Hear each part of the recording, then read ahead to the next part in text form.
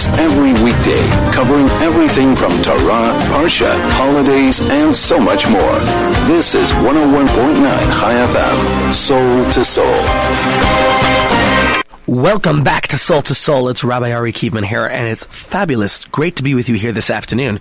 Did you know that Darchei Noam School is hosting a water drive, and you could help them fill 2 giant trucks by next Wednesday, the 7th of February.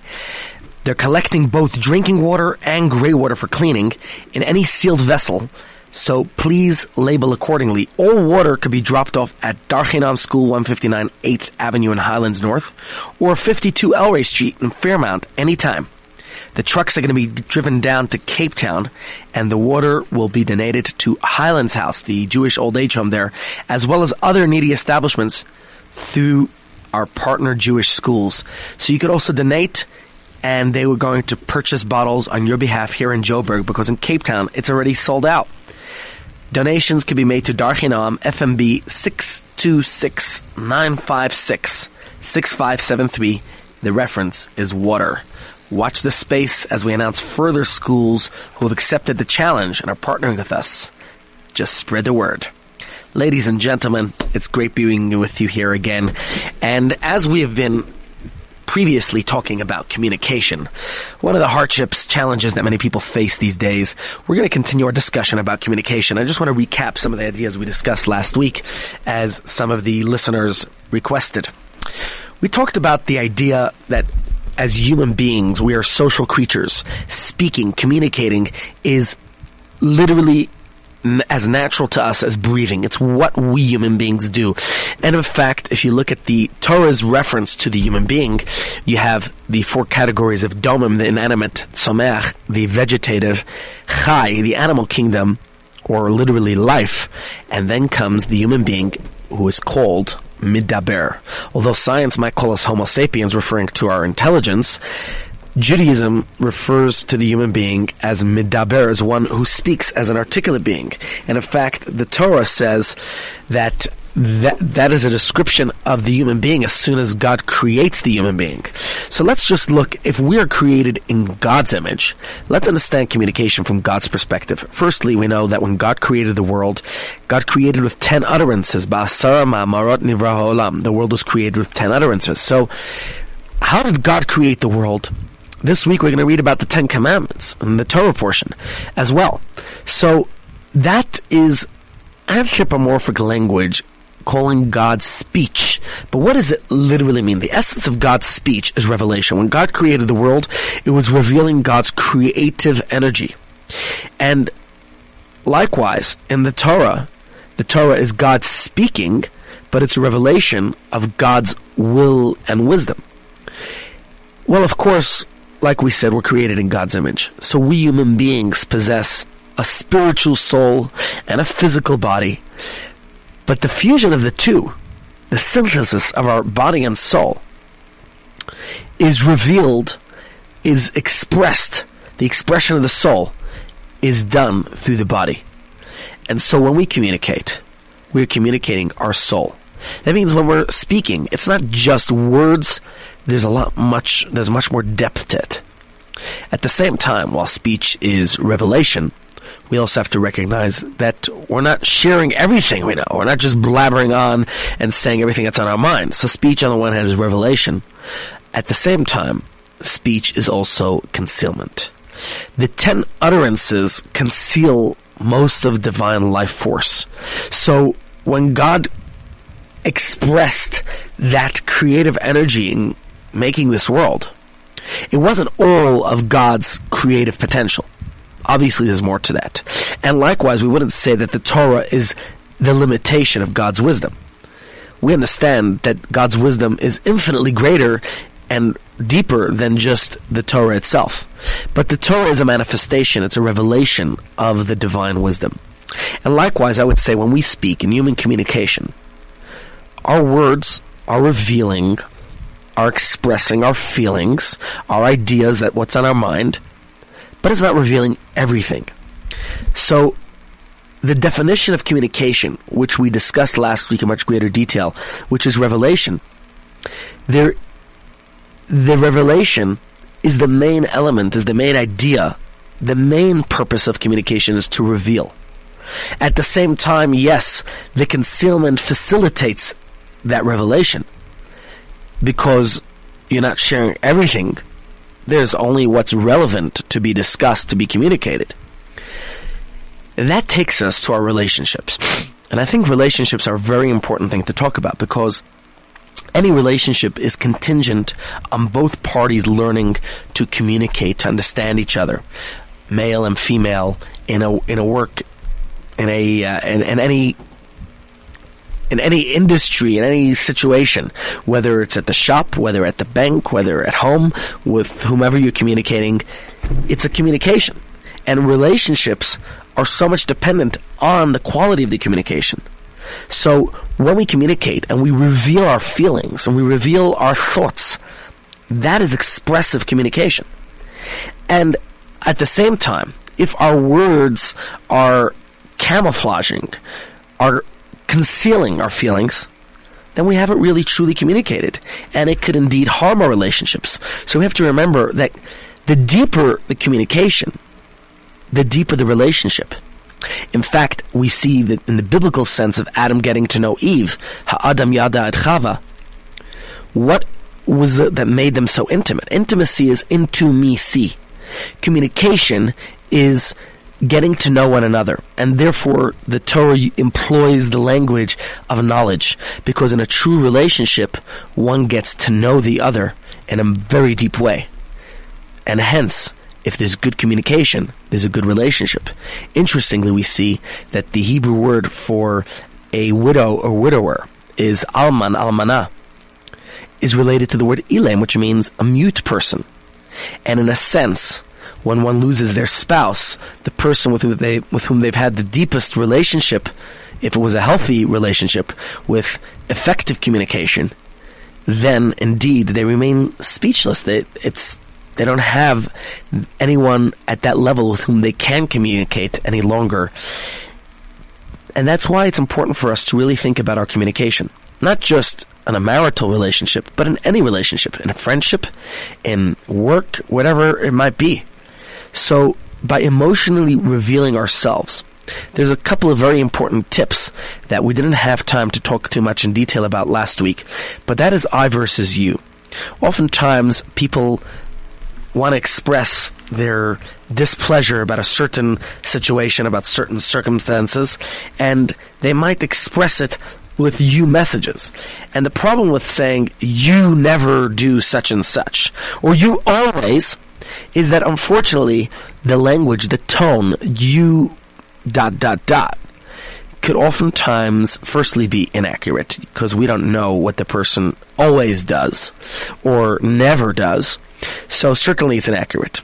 Another problem we have is that it's very much attacking and puts people on the defensive. So if you want to avoid that, try to avoid the you kind of communication. And certainly, I could speak from experience, when someone comes to me in that way, it really shuts down conversation. It makes it difficult for us to communicate with individuals when there's that accusatory tone. So what one could change is, instead of saying, you don't care about me, maybe to express how I feel rather. And you could think about in so many circumstances and so many examples where the word you could be substituted with I. And instead of saying what you think the other person is doing, which might be accurate and might not be, we could reveal our feelings with I messages. And that is a much more meaningful connection, because this is how I feel. And when one expresses the way they themselves feel, there's nothing inaccurate about that. I would prefer if you would do such and such. It's about me, not about you. Or you can make it deeper. You talk about somebody, the typical example, you care more about your work than about the family. But that's accusatory. That's inaccurate, because I'm sure the person who's saying that is feeling frustrated, and that's why they're expressing it that way.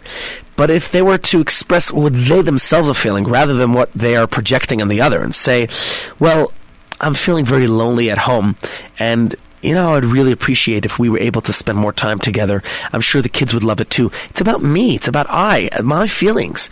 And I think that is much deeper and will go way further. Another benefit of communication that one should try to focus on is face-to-face communication.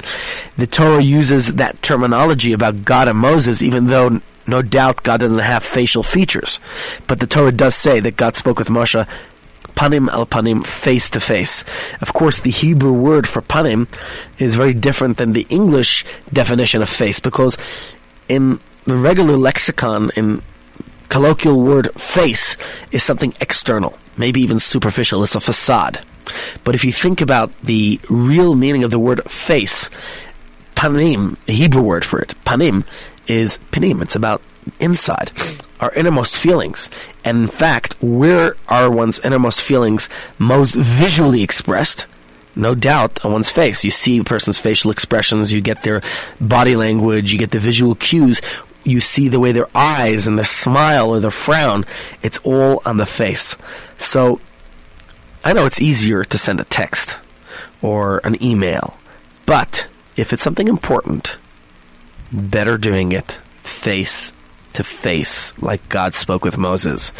Electronic communication is perfect for many of our very practical and utilitarian needs. It's a good supplement to face-to-face communication, but it's certainly not a substitute to face-to-face communication. And that is about communicating with another. And I think it's very important to be able to communicate with others, but it doesn't end there. Because we talked last week a lot about communication, two-way, it's mutual.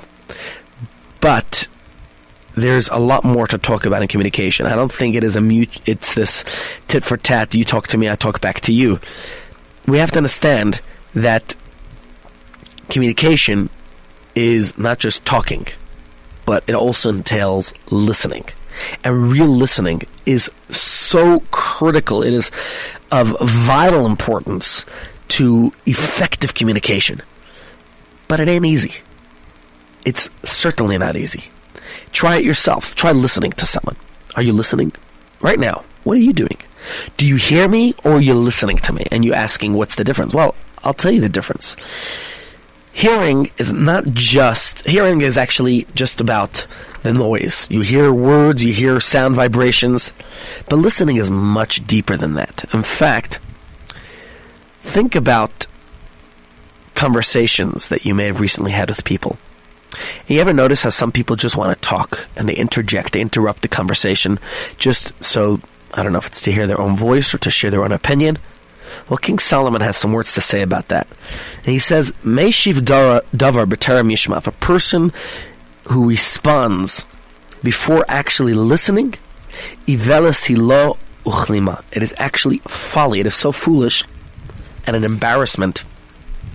Now just understand, excuse me, just understand, obviously it's impossible to respond to a question before hearing the totality, before fully hearing the question.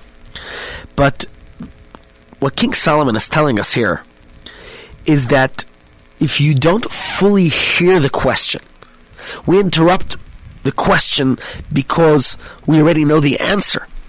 And that's actually a true phenomenon that exists.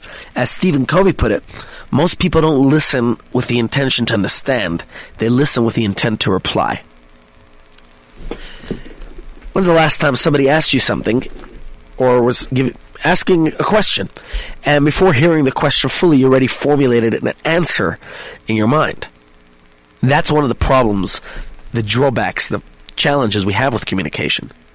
So it's obvious that we shouldn't be interrupting others, but that's not fully perhaps what King Solomon was getting at. I think he wanted to teach us something much deeper than that, because it's not because we have a speaking problem, or we speak before we're supposed to, but because many people have actually a listening problem. That I don't mean that you have to go to the audiologist and get tested, although we do that sometimes at Chabad House at our seniors club. Hearing in Yiddish, there's a word, heron means to hear. But there's another word, der heron. And der heron is about perceiving, about listening. It's not just about the sound waves and the atmosphere and the noise. Because if you are not wearing studio headphones as I'm wearing right now, and you were to just listen or use your ears to hear, you might hear the construction going on. You might hear the traffic driving around. You might hear music. You might even hear the sound vibrations coming through here on Chai FM. But in order to listen, you actually have to pay attention. You actually have to be open to the meaning of the words that I'm saying. And in a very real way, you have to enter into the experience of this show, which isn't so easy. That's why oftentimes I know people listen to Chai FM in their car or in their office or while exercising. It's a great thing to do, to tune into the radio station. But are we paying attention? No, you don't have to. It could be that it's just a way to pass time properly. I'm tuning into the station. But tuning in has another connotation which is much deeper. It's not just about hearing the thoughts, or hearing the words, but rather tuning into the thoughts, the feelings, the point of view that's being expressed, the sensations, the beliefs, whatever it is that whoever you're listening to is expressing, that you can actually tune into that. And this is something that many people tend to struggle with. So if you struggle with that, I assure you, you're certainly not alone. But the question is, what could we do to try to fix the challenge that we face with listening properly? And for that, I'm going to spend a couple of more minutes here today just talking about a few ideas that we could implement in our life to be better listeners. And that, of course, will lead to more effective communication. And we'll be right back after this marketplace visit. This is Soul to Soul on 101.9 Chai FM. Welcome back. I'm Rabbi Ari Kievman. In order for me to communicate effectively with you here, we got to pay the bills. So I'm going to do that very quickly. And we were talking here about listening. Did you hear those specials? Well, it's important for us to listen. And the first impediment that we're going to talk about in the coming weeks about listening is the fact that often people don't respect the other person with whom they are having a conversation. And if we don't respect that person, if we don't respect their opinion, whether on any matter or on the particular thing that you're discussing with them at the moment, then we're really not interested at all in what that person has to say. And we don't think it's going to enlighten us in any way. And that's a prevalent problem. However, there's a Mishnah in Pirkei Avot, Ethics of Our Fathers, in which Ben Zoma teaches. He says, Eizahu Chacham. You want to know who is really wise? Halomed Mikal Adam. One who learns from every person. And that's quite interesting because think about it. A wise person is someone who has such brilliant intelligence and has so much wisdom. Why does he have to learn? What can anyone teach her? So Ben Zoma tells us that the opposite is true. That anyone who is truly wise actually learns from any and every person that they encounter. And as beautiful as that sounds, very idealistic and populistic, but if you put it under the magnifying glass, you'll see how it actually stands up to scrutiny, how true it is. There's a Yiddish expression, a chacham lernt sich von jedem Menschen, a nar lernt jedem Menschen. A smart person learns from everyone, yet the fool tries to teach everyone. No doubt we all have what to teach, but we all have what to learn. We have to know which is our position, where we stand. Doug Larson put it this way: wisdom is the reward you get for a lifetime of listening when you would have preferred to talk. We could gain so much from listening. And one wonders, why is it the wise person that Ben Zoma says learns from everyone? Why should a wise person presume that someone who might be inferior to them intellectually, economically, socially, whatever point of the ladder, well, what do they have to teach him? And yet Ben Zoma says that who is the wise person? Halomed Mikal Adam, one who could learn from everyone.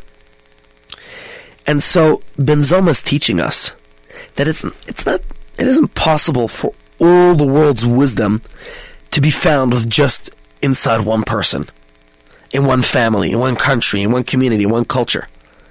We all can learn from so many others. Wisdom is the product of collective history.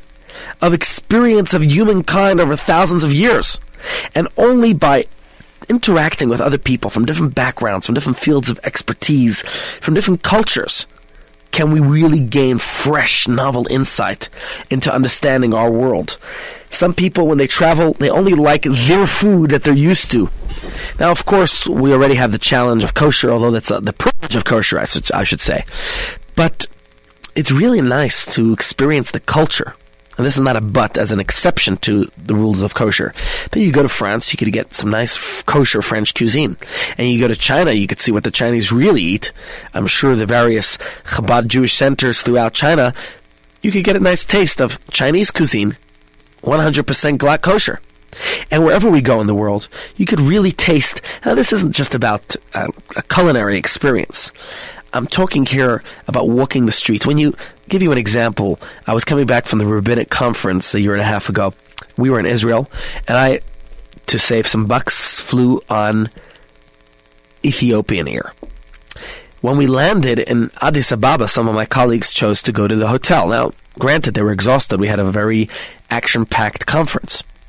Myself, I chose to take a little tour of Addis Ababa. How often will we have a chance to do that? It was a great experience. It was wonderful. You learn about another culture, got to go to the museum, and there's a lot we could learn from others around us. And what I'm trying to demonstrate is that we stand so much more to gain through conversing with people who we're less in common with. It doesn't mean we shouldn't spend quality time with those who we are most in common with, but people of dissimilar culture to us, who speak differently, a different language, dress differently, maybe different socioeconomic status or profession. There's so much we could learn from other people. Interestingly, when God created the world, what does Hashem say? God says, "Let us make man in our image, after our likeness." So God created man in his image. In the image of God, he created him. That's the verse. And I just want to tackle this verse before we conclude today's discussion. God says, "Let us make man in our image." And who's God referring to? That is there an assistant in creation? We know that a basic tenet of Jewish belief is that God doesn't have assistants or intermediaries. So Rashi explains that although the angels did not assist God in actually forming man, and although this use of the plural may give heretics a reason to rebel, the verse does not refrain from teaching proper conduct and the virtue of humility. If you look at Rashi's commentary there, Rashi tells us that a greater individual should consult with and take permission from a smaller. And as a refutation of the heretics, it's written immediately after that, God created man. It doesn't say they created. So Rashi points out very clearly that God, so to say, consulted with the angels, even though only God is the one who did the creating. So just imagine a CEO, an MD of a business, seeking advice from the domestic helper, from the janitors, regarding the new business plan, regarding the renovation of the building. Probably not a bad idea to actually seek the janitor's advice on the renovation, because the janitor knows the building better than anyone else. But seeking advice from someone who's, so to say, much lower down on the corporate ladder than himself. And yet God saw the virtue of listening to others, even those less experienced and mature than ourselves, as being so important, and that God led by example. And God sought the opinion of the angels when it came to creation of man. So the Torah is even willing to use potentially heretically misleading language to teach us a lesson, that if God could do it, so can we. I think it's a very important lesson that we can apply in our communication skills, and that is that unfortunately one impediment to listening that we discussed today is the fact that oftentimes people don't respect the person with whom they're carrying on a conversation with. They don't respect their opinion, their ideas. And Ben Zoma teaches us that wisdom is the property of the collective, that it's something we can learn from everyone. And so by interacting with people, whether it's from different backgrounds or different socioeconomic status, we're different people, different countries, we gain a whole new, fresh and novel insight. And that is the beauty of listening. You listen to another. You don't just hear the words, but you may as well be an active listener, actually hearing what an individual is saying. And we all have unique wisdom. We all have unique perspectives. We all have great ideas. And it's worthwhile listening to another person's idea. Granted, if you have the time, I see that the messages come through already protesting that. But certainly, if you have the time, then one should certainly do it. And someone who you see themselves as a Talmid Chacham, a student of wisdom, constantly learning. You could see yourself like Einstein, 30 years after discovering the theory of relativity, yet Einstein was still said, I'm only figuring it out now. It's quite amazing. I hope you will spend your week learning from all those around you. Seize every moment you have, because we could learn from everyone. Wishing you a meaningful and purposeful Shabbos. Stay tuned for Fresh Thinking up next with Rabbi Shishler.